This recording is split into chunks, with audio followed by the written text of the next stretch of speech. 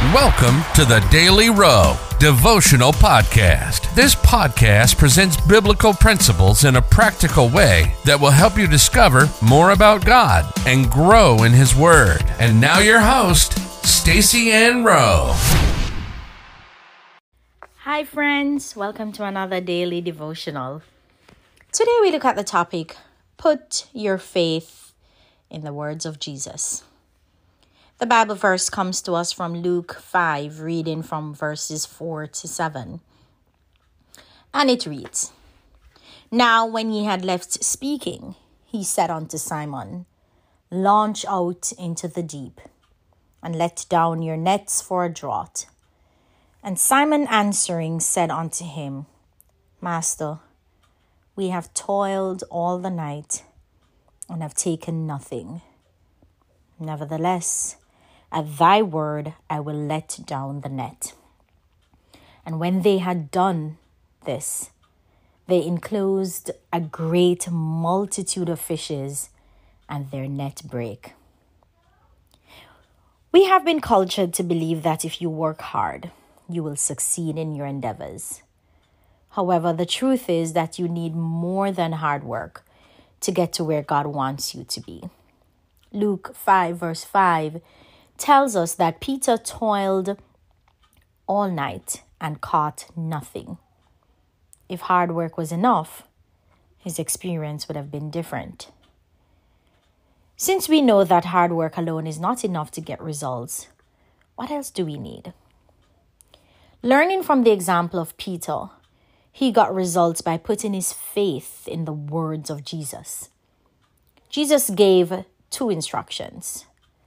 Launch out into the deep and let down your net for a draught.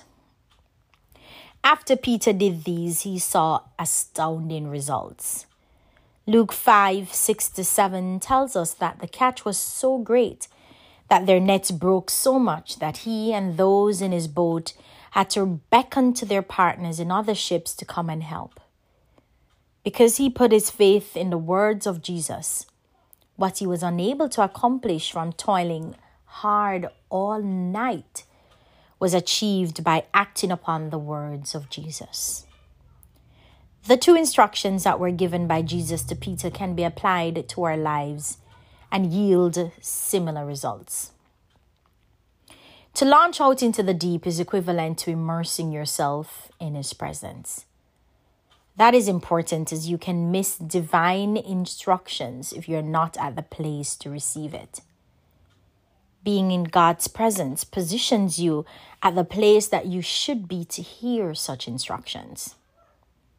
The second instruction that Peter had to follow was to let down his net for a draught.